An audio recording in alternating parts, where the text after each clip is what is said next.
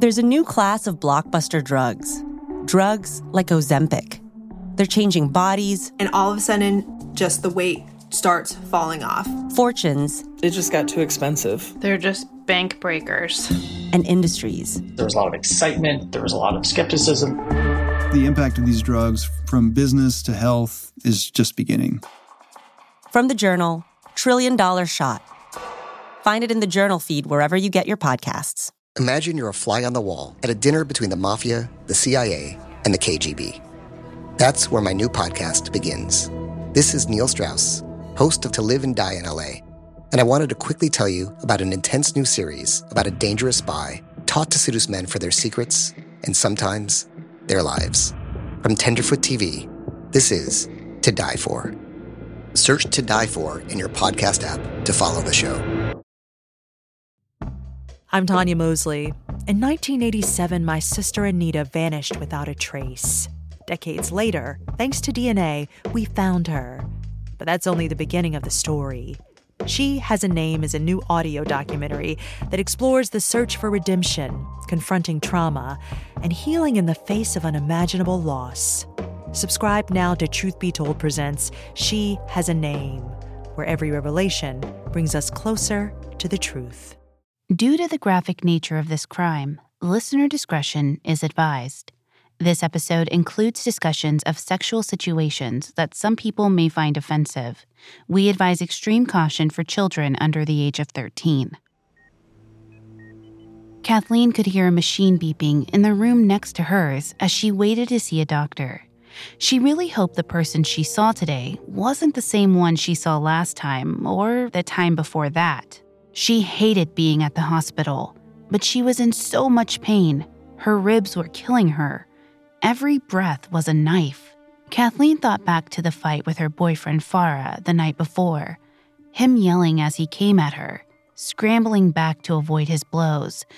The images came back in pieces. She was probably as drunk as he was.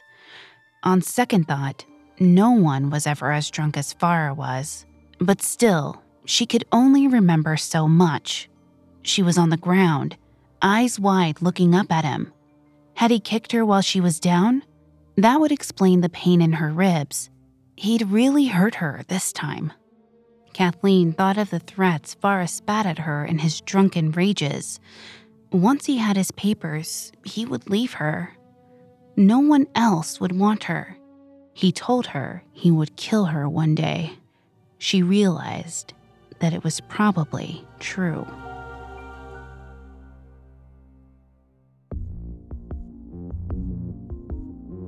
Hi, I'm Lainey Hobbs, and this is Crimes of Passion, a Parcast original. The legal definition of a crime of passion is a murder that occurs in the throes of extreme emotion, leaving no time to reflect on the consequences. But in this show, we explore passionate crimes. How does a marriage progress from husband and wife to killer and victim, or killer and co-conspirator? If there's a thin line between love and hate, what manipulates our relationships into deadly results? At Parcast, we are grateful for you, our listeners. You allow us to do what we love. Let us know how we're doing. Reach out on Facebook and Instagram at Parcast and Twitter at Parcast Network. And if you enjoyed today's episode, the best way to help us is to leave a 5-star review wherever you're listening. It really does help us. We also now have merchandise. Head to parcast.com/merch for more information. For most of Kathleen Mulhall's life, all she knew was a world of abuse. Her earliest memories were ones of emotional and physical terror. The cycle continued through her adulthood, eventually drawing in her own children, until it all culminated in a brutal murder in 2005. In this episode, we'll discuss Kathleen's relationship with her partner, Farah Noor, as well as the events that led to a murder that left all of Ireland in shock. Next week, we'll discuss the investigation, court cases, and aftermath of the crime. When 16-year-old Kathleen Ward realized she was expecting in 1972, she readily accepted the proposal of her boyfriend, 20-year-old John Mulhall. She was eager to start a new life with him, free from her abusive parents. They married in Dublin, Ireland, and their first son, James, was born in December, just a few months after their nuptials. By 1988, Kathleen and John had welcomed 5 more to their brood. While Kathleen stayed home with the kids, John worked as a glass fitter and did odd jobs, but struggled to support his large family. 6 children in a 3-bedroom house and barely enough money to go around took a toll on the family. Kathleen later accused John of taking out his frustrations on her and the children by physically and emotionally abusing them. Before I continue with Kathleen's psychology, please note, I am not a licensed psychologist or psychiatrist, but I have done a lot of research for this show. According to Joanna Ivana Podkanska, a social worker and psychotherapist who specializes in trauma, people tend to repeat patterns that are familiar. When a child grows up in an abusive home, as Kathleen did, they see future abuse as familiar and a part of life. A 2016 crime study for England and Wales reported that 51% of adult survivors of child abuse experience domestic violence later in life. And when John turned his aggression against his children, this was just another inevitability. But in the early 1990s, after 20 years of marriage, Kathleen found out that John had cheated on her multiple times. She was devastated. She had given John 6 children, put up with his drinking and abuse, given him her most vibrant years, and now he was seeing other women behind her back. But Kathleen couldn't leave. She hadn't held a job since giving birth to her first child at 16, and 4 of her children were still minors. She couldn't even begin to imagine supporting them on her own. So she decided to stay. But staying and forgiving were 2 different things. John had broken their vows. In Kathleen's mind, there was no coming back from that. As the children grew older and Kathleen grew more distant from John, she started partying and drinking more, no longer content to stay at home, wanting to reclaim what she'd missed out on when she had young children at home.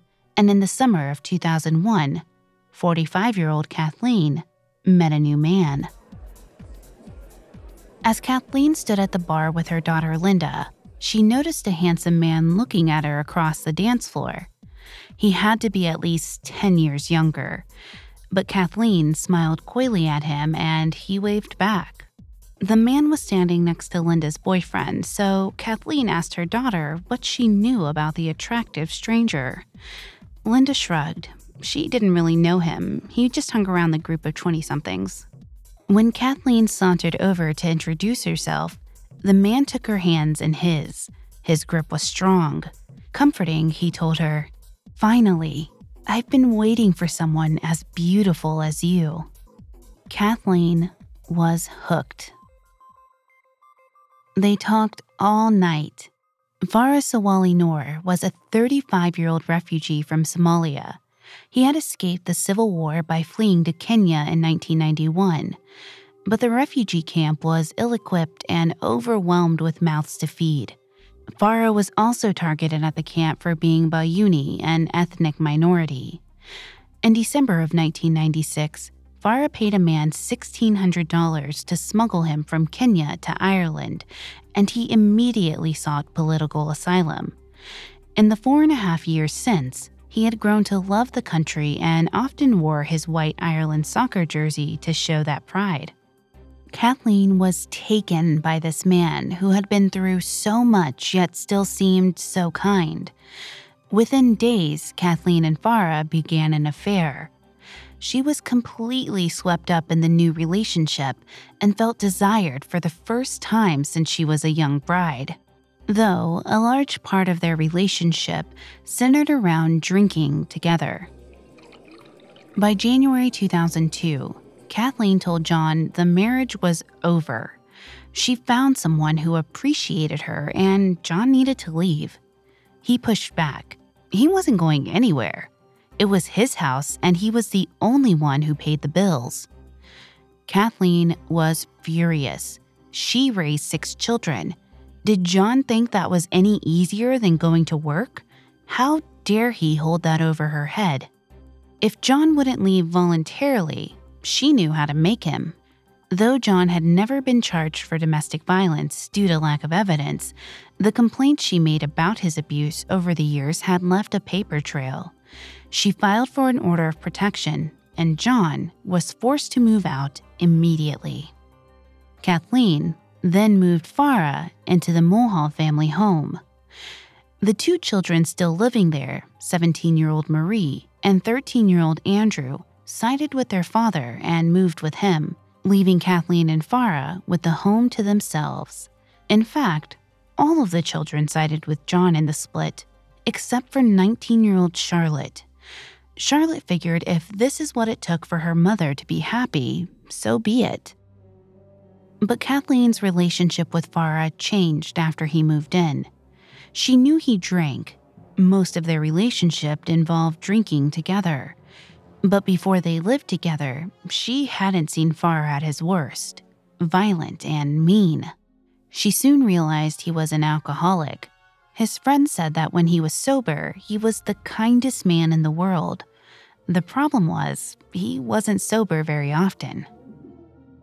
It began with shouting matches. Farah would get angry over some perceived slight, or jealous that Kathleen talked to another man for too long. Sometimes he didn't even need a reason to begin shouting, and Kathleen would yell right back. In the summer of 2002, Kathleen decided she wanted a fresh start with Farah. The neighbors had been giving her the cold shoulder since she moved this young African man in shortly after pushing her husband out. Even her own children, with the exception of Charlotte, still refused to see her. It weighed on her. The only thing tying her to Dublin was the house, which she and John owned jointly. Kathleen thought if she could convince John to sell the family home, she could use the money to start over with Farah somewhere else. So that summer, Kathleen and Farah moved to Cork, a 2-hour train ride from Dublin. John, instead of putting the home up for sale, moved back into it with Marie and Andrew. Kathleen felt she had no choice but to agree. She would rather do without the money than fight with John about it. While in Cork, Farah worked temporary jobs through an employment agency while Kathleen received welfare benefits. They quickly became known among the Somalian population in Cork as partiers. When they weren't at house parties drinking, they were home drinking. And with Kathleen isolated from her own family and friends, Farah had no incentive to control his fists. Up next, the violence in Kathleen and Farah's relationship escalates. This episode is brought to you by Anytime Fitness. Forget dark alleys and cemeteries. For some, the gym is the scariest place of all, but it doesn't have to be. With a personalized plan and expert coaching, Anytime Fitness can help make the gym less frightening. Get more for your gym membership than machines. Get personalized support anytime, anywhere.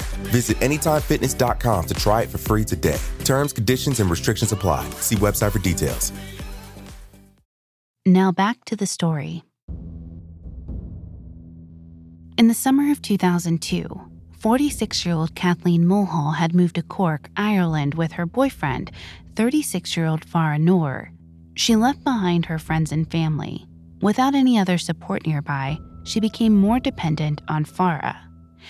In return, Farah's abuse and control over her escalated.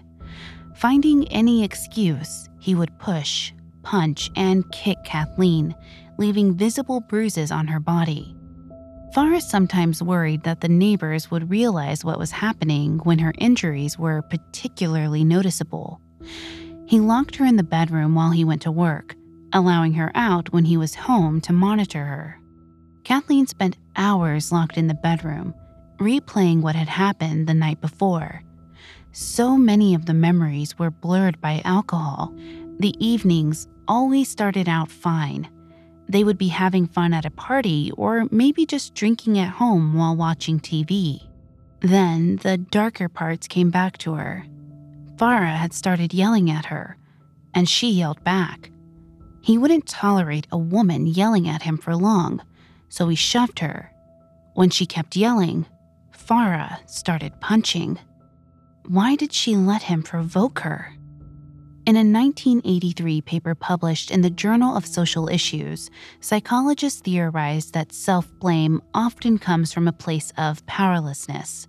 The abuse victim feels like they cannot stop the abuse, but if they take the blame for instigating an attack, they have hope that they can stop it in the future. Though Farah attempted to prevent Kathleen from showing her bruises to anyone, there were a few times she got away long enough to seek medical attention. Showing the doctors her bruises, Kathleen wouldn't tell them what happened. She couldn't stand the looks of pity or the pamphlets on domestic violence. So she would lie, saying her injuries were from a mugging. In the 2 years she lived in Cork, she was mugged 4 times. But what really mattered most to Kathleen was that she loved Farah. She wanted to protect him. He was in the process of gaining his Irish citizenship, so he could be with her forever. That would all be complicated if he faced criminal charges. And he loved her too. He told her so. She believed that love was what fueled his anger and his jealousy. It was his deep love for her that provoked his strong emotions. And when Farah was sober, she saw the man she believed he could be. He was kind, loving, and gentle. Lundy Bancroft, author of Why Does He Do That? And a well-known consultant on domestic abuse and child maltreatment, wrote that an abuser's mood changes often confuse their partner. When the abuser appears remorseful, the victim often believes the violence will never come back. It reinforces the idea that the abuse was provoked and can be avoided in the future if only the victim tried harder. But even with her love for Farah and the hope that one day he would be sorry enough to stop, the escalating abuse began to frighten Kathleen. How much worse could it get? There was only one person she could think of to ask. She found the phone number of one of Farah's ex-girlfriends programmed into his phone. Kathleen knew Farah had a child with her, and they were together for several years. If anyone knew about what he was capable of, it would be her.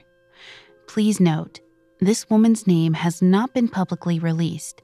I will refer to her as Jane. When Kathleen called Jane, she wasn't sure what she was going to say.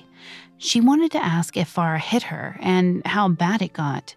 Did Jane ever worry Farah was going to kill her one day too? When Jane answered the phone, Kathleen quickly explained who she was. She said that Farah was abusing her and she didn't know what to do.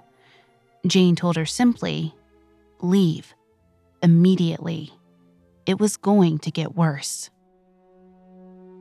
Jane met Farah in 1998 when she was 16 years old. Farah told her he was 20, but he was actually in his early 30s. After dating for 3 months, Jane became pregnant. Farah was thrilled to have a family with Jane. He started going to dinners with Jane's parents and spending holidays with them. After their son was born in March 1999, the couple moved in together. They were happy, Jane thought. But just like Kathleen, Jane hadn't noticed how much or how often Farah drank before they lived together. Within a few months, she realized Farah was drunk pretty much every night, and his gentle affection was no longer gentle. One night, when their son was 3 months old, Jane went out with a female friend. When she came home, Farah flew into a rage, yelling that her friend was a lesbian and accusing her of flirting with Jane. That was the first night he beat her. After that line was crossed, Farah found the smallest excuses to push, slap, and punch Jane. The days that Jane was spared from his abuse were the days when Farah was gone out on a multi-day bender. The physical abuse gave way to sexual abuse. If Jane ever told Farah that she didn't want to have sex, he would rape her. He tied her up in degrading positions and took photographs of her. Farah turned the mother of his child into an object for his sadism. In their 3-year relationship, Jane left 3 times. Twice, she took him back when he begged her. While it may be hard to understand why someone would return to an abuser, Jane's number is actually below average. According to the National Domestic Violence Hotline, a woman will leave an abusive relationship, on average, 7 times before leaving for good. Farah promised Jane that he would change, but the newfound affection would only last so long before the violence returned. And each time she came back, Farah made it harder for her to leave. He locked her in the house with the baby, and he began monitoring all of her communication, text messages, emails, and phone logs. He checked them all. After 2 years together, when Jane was 18, the couple brought in a roommate who I'll call Eileen to help pay the bills. Jane was relieved, thinking a witness would put Farah on his best behavior. And it did, when he was sober enough to care. But once Farah drank enough, he lost all inhibition and abused Jane in front of Eileen. Within a few weeks, Eileen had had enough. She packed her bags and begged Jane to leave with her. Jane said no. She didn't have anywhere to go with her son. She didn't have an education, a job, or any money. It didn't matter if she left anyway. Farah would find her. And how much worse would it be for her then? But even after she moved out, Eileen continued to pressure Jane to leave. Then, in February of 2001, Eileen called Jane's parents. Jane, not wanting to admit to her parents what a huge mistake she had made, never told them about the abuse previously. She hid it from them better than she hid it from anyone else. They were shocked and hurt when they learned the truth. They had treated Farah like a son, brought him into their home and embraced him, even though they weren't thrilled when Jane became pregnant at 16. Jane's father, worried and angry, immediately drove to the apartment while Farah was at work. He helped Jane pack up the most important things into his car and took his daughter and grandson home. It was the last time she left Farah. Jane wouldn't go back no matter how much he begged, pleaded, and threatened. She had the support of her parents behind her this time. The Institute for Family Studies lists accepting support as one of the top 4 factors that help women leave abusive relationships. This can be difficult because most abuse is aided through isolation of the victim, cutting them off from support. Farah had blocked Jane's access from her family while she still lived with him, monitoring her communication. Had Eileen not intervened and contacted her family for her, this attempt at leaving may have failed like the others. Farah, however, didn't let go easily, calling her and screaming obscenities into the phone. He began stalking Jane. If she went to a bar, Farah would inevitably show up and yell at her from across the room. The more he realized he no longer had control over Jane, the more angry and aggressive his stalking became. Though Jane was awarded full custody of their son, Farah was granted bi-weekly Sunday visits, which gave him another way to get back at Jane. One Sunday, after Farah found out Jane was dating someone else, their son came home from his visit with small burns that looked like they may have been from a cigarette. Concerned Farah had injured their son on purpose, Jane decided she needed to find a way to keep her son safe without provoking Farah and without defying the court order. But before she could do anything, Farah suddenly stopped contacting her. He stopped following her. He stopped sending threatening messages. If she saw him in town, he ignored her. He even stopped visiting his son. What Jane didn't know was that Farah had met someone new, Kathleen Mulhall. And now that same woman who had distracted Farah from his reign of terror on Jane was on the phone, detailing her own abuse. Jane knew that Farah was capable of worse. She pleaded with Kathleen to leave. In spite of the advice and Jane's stories of Farah's terrible abuse, Kathleen stayed. In September of 2004, after 2 years in Cork, the pair decided to move back to Dublin. Farah had gotten into several bar fights there and had gained a reputation. He told everyone in Dublin that they had to come back because he had run afoul of a member of the Irish Republican Army during one of these fights. In Dublin, social services set them up with temporary housing while they waited for an apartment to open up. Kathleen welcomed the chance to be closer to her friends and family. She also hoped that moving back meant the return of the old Farah. He hadn't been quite so violent when they lived in Dublin before. Sure, the old Farah was still mean, but not as bad as the side of him she saw in Cork. Unfortunately, she was wrong. Kathleen wrapped a few ice cubes in a washcloth and held the cold compress against her swelling eye. It was already getting purple. They'd only been back a month, but Farah's old temper had found them. He'd been so angry last night, it made Kathleen terrified. She felt that the day he went too far, the day he killed her, was getting closer and closer. In a panic, Kathleen got dressed and threw what she could fit into a sports bag. She had to get out now, before Farah came back. She would go to social services and tell them the truth. Farah was abusing her. She wanted to be moved immediately to a different shelter that he didn't know about. She was getting away from him before it was too late.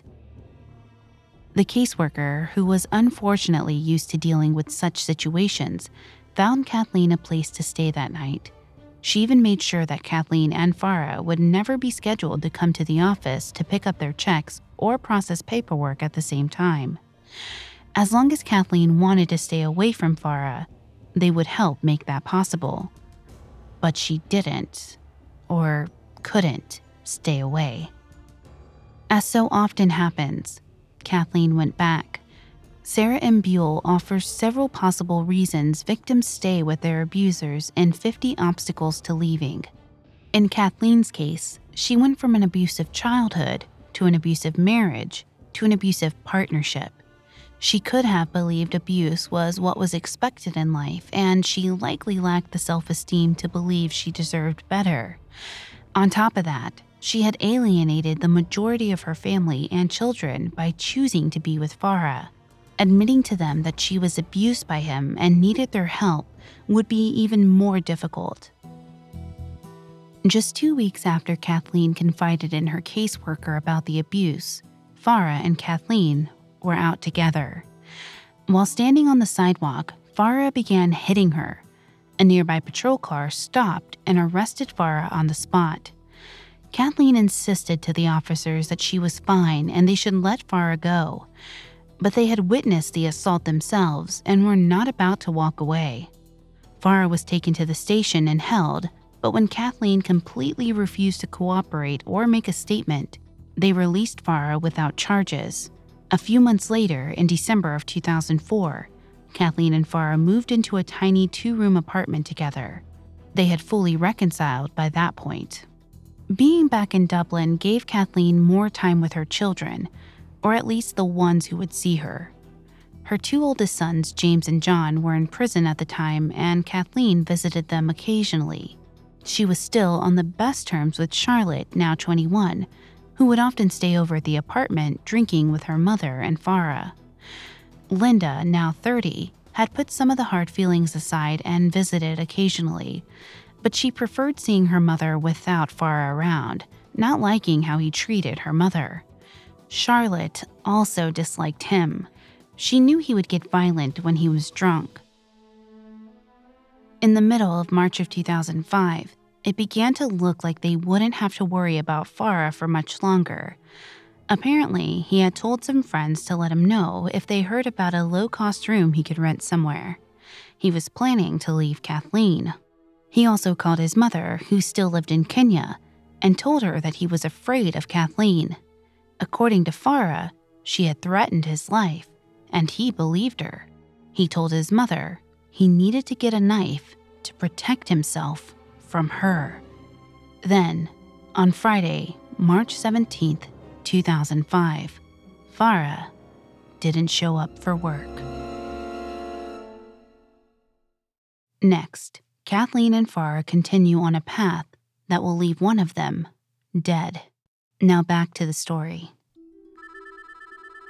On Friday, March 17, 2005, 38-year-old Farah Noor missed work. The Dublin-based job placement agency he worked for tried to call him on his cell phone, but he didn't answer. They tried his 49-year-old girlfriend, Kathleen Mulhall, and she told them that Farah's child was ill and he had gone to help take care of him. In truth, Farah and Kathleen were on day 2 of a St. Patrick's Day bender. By the time Monday, March 20th rolled around, Farah had been drunk for 4 days straight and was showing no signs of stopping. He skipped work that day as well. The couple decided to go to Dublin city centre to walk around. Kathleen called Charlotte around 11:30 a.m. to see if she wanted to meet up. She immediately said yes. The next day was Charlotte's 22nd birthday, and she wanted to celebrate. Charlotte had been spending her Monday hanging out at her dad's house with her sister Linda. Though it was still morning, the two had been drinking vodka and cokes at home, but going out sounded much more fun. She asked Linda to come too. At first, she said no. Linda had her kids at the house, and she didn't want to just leave them. Plus, Linda knew no good could come of spending the day with Farah while he was drinking. But Charlotte insisted. Their 17-year-old brother was home, and he was plenty old enough to babysit the kids. Linda tried to say no again, but Charlotte kept asking. Even though she was 8 years younger, Charlotte was the stronger personality.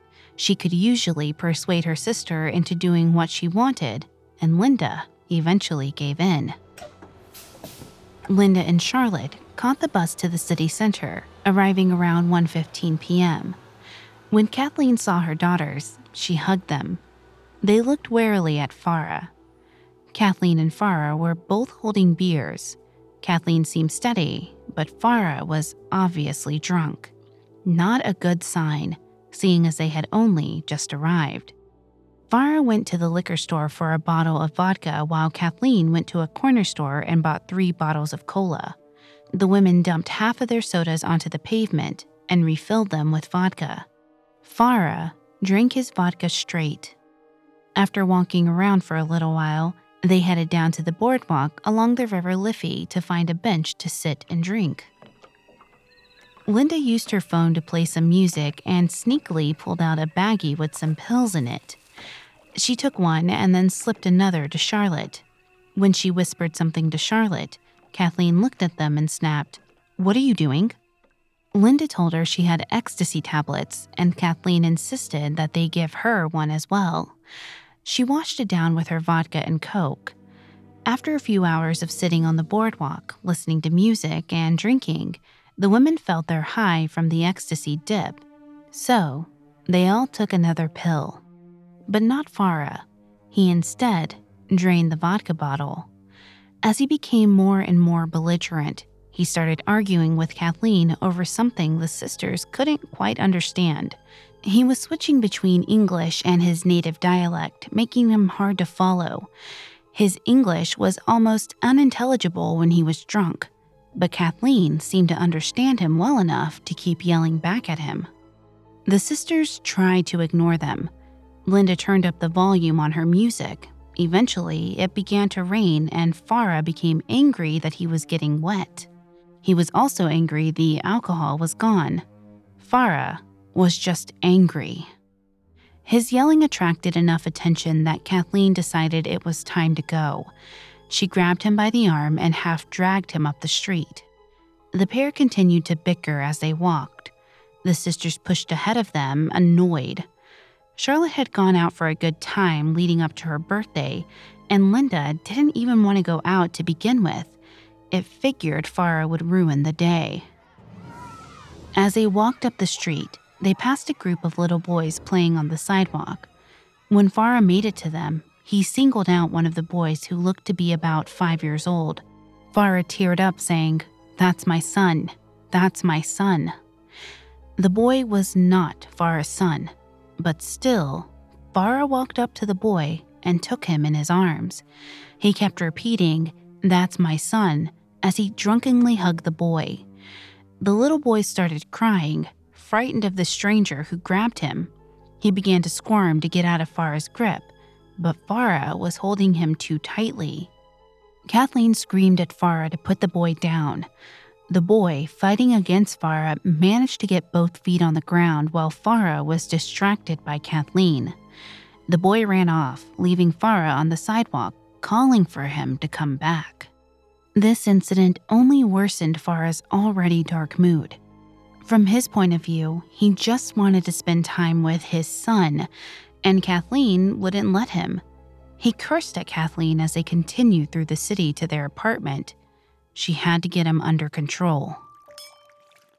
As soon as they all made it to the apartment, Kathleen went into the kitchen.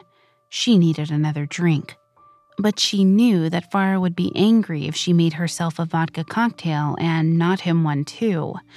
The last thing he needed was more liquor. She decided to pour him a beer instead, hoping he would be drunk enough to accept the compromise. Someone played music in the next room, and Kathleen started dancing as she mixed the drinks. Man, these were good pills. Maybe that's what Farah needed, just a little high. Kathleen tapped Linda on the shoulder and quietly asked her for another ecstasy tablet. Then she crushed it up and stirred it into Farah's beer. This would do the trick for sure. They'd all have a good time now. Linda and Charlotte laughed as they sang along with a pop song. Charlotte sat on the little two-seater sofa and pulled her sister onto her lap. What follows is the version of events best supported by the evidence. Please note, multiple versions were presented to investigators. When Kathleen handed Farah his beer, he took it to the couch and sat down next to Charlotte, who still had Linda in her lap. Farah then quickly drained his ecstasy-laced beer while the sisters chatted with each other next to him. Kathleen went to the bedroom, relieved that Farah had finally stopped yelling. Things seemed to be calming down. At some point, while Kathleen was still out of the room, Farah turned to look at Linda.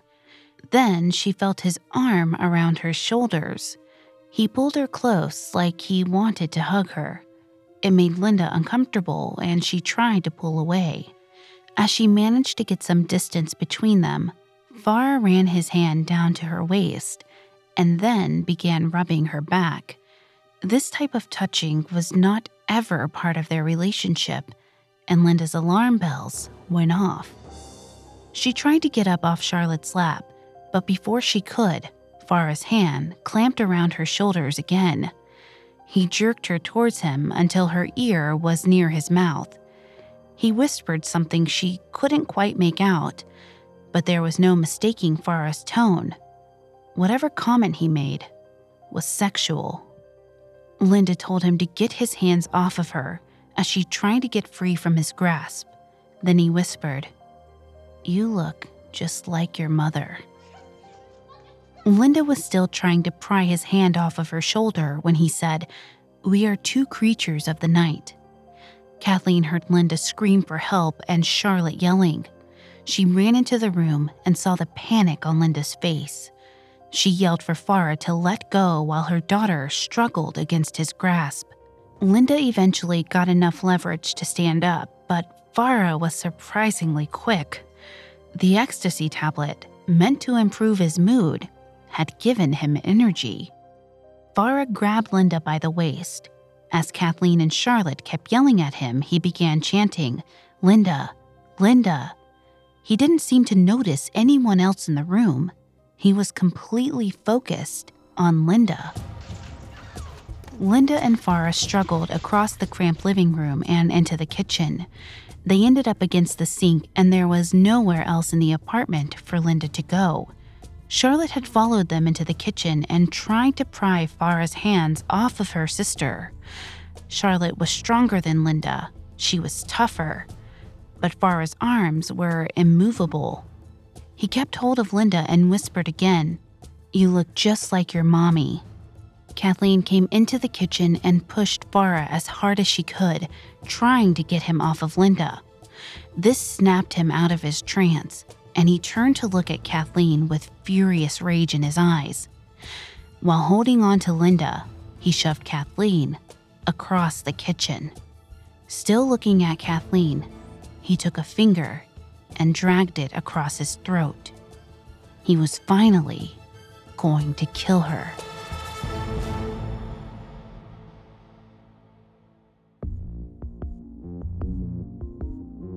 Thanks again for tuning into Crimes of Passion.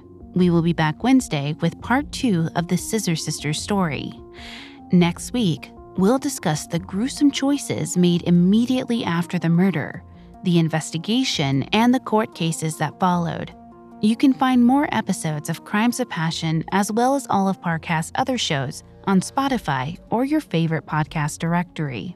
For more information on the Scissor Sisters, amongst the many sources we used, we found The Irish Scissor Sisters by Mick McCaffrey and The Torso in the Canal by John Mooney extremely helpful to our research. Several of you have asked how to help us. If you enjoy the show, the best way to help is to leave a 5-star review. Don't forget to follow us on Facebook and Instagram at Parcast and Twitter at Parcast Network. We'll see you next time when true love meets true crime. Crimes of Passion was created by Max Cutler, is a production of Cutler Media, and is part of the Parcast Network. It is produced by Max and Ron Cutler with sound design by Michael Langsner, production assistance by Ron Shapiro and Paul Liebeskind, additional production assistance by Maggie Admire and Freddie Beckley. This episode of Crimes of Passion is written by Charlie Worrell. I'm Lainey Hobbs.